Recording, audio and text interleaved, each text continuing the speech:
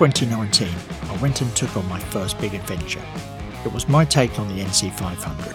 I had cycled the east coast of Scotland when I had cycled Land's End to John O'Groats a few years earlier, and I wanted to see the west coast, and in particular the Outer Hebrides.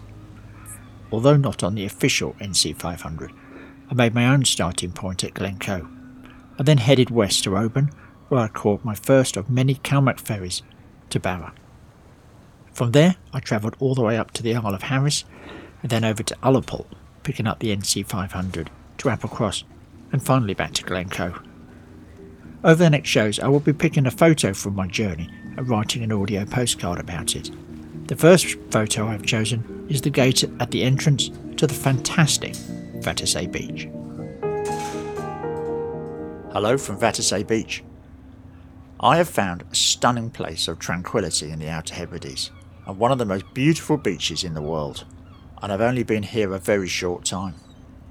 The Caledonian McBrain ferry docked into Castle Bay just before 6 p.m. on a perfect May evening. A few people were watching from the quayside as the cars, camper vans and a single tuk-tuk made land onto the island of Barra. At just 8 miles long and 5 miles at the widest point, it's certainly not one of Scotland's larger islands, but what it lacks in size, it makes up for in beauty and character. Vattersae is an idyllic little island, the most southerly in the Outer Hebrides, and is conveniently connected to Barra via a short causeway, which was built in 1991. The island is shaped like an apple core, with a thin bit in the middle and a chunkier section at each end. The middle bit has glorious white sandy beaches on either side. The community centre cafe is situated right in the middle of this, separated from the road by a wide natural grass headland. The gate sits on weather-beaten hinges guarding an unseen panoramic view.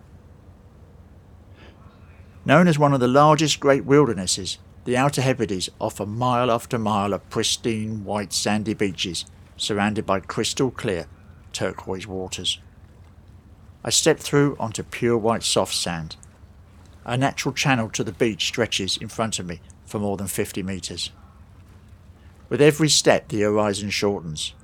Long, high tufts of mayhair grasses and dunes eventually give way to a beach of simply outstanding beauty.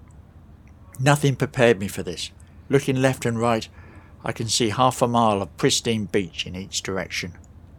A small yacht is moored 20 metres out. The crew have come ashore and sit on a blanket, enjoying a glass of wine, waiting for the inevitable glorious sunset. I walked barefoot for an hour up and down the beach, soaking up the sights and sounds of the moment. I'm not sure I will ever return here. I want to, but it's a long way from home. I'm told there are many more outstanding beaches to come. Tomorrow I start heading north to find out. Yours, James. To follow the tuk-tuk, please go to adventures.com or subscribe in your favourite podcast provider. My shows come out every 2 weeks with stories of discovery and adventure from a tuk-tuk.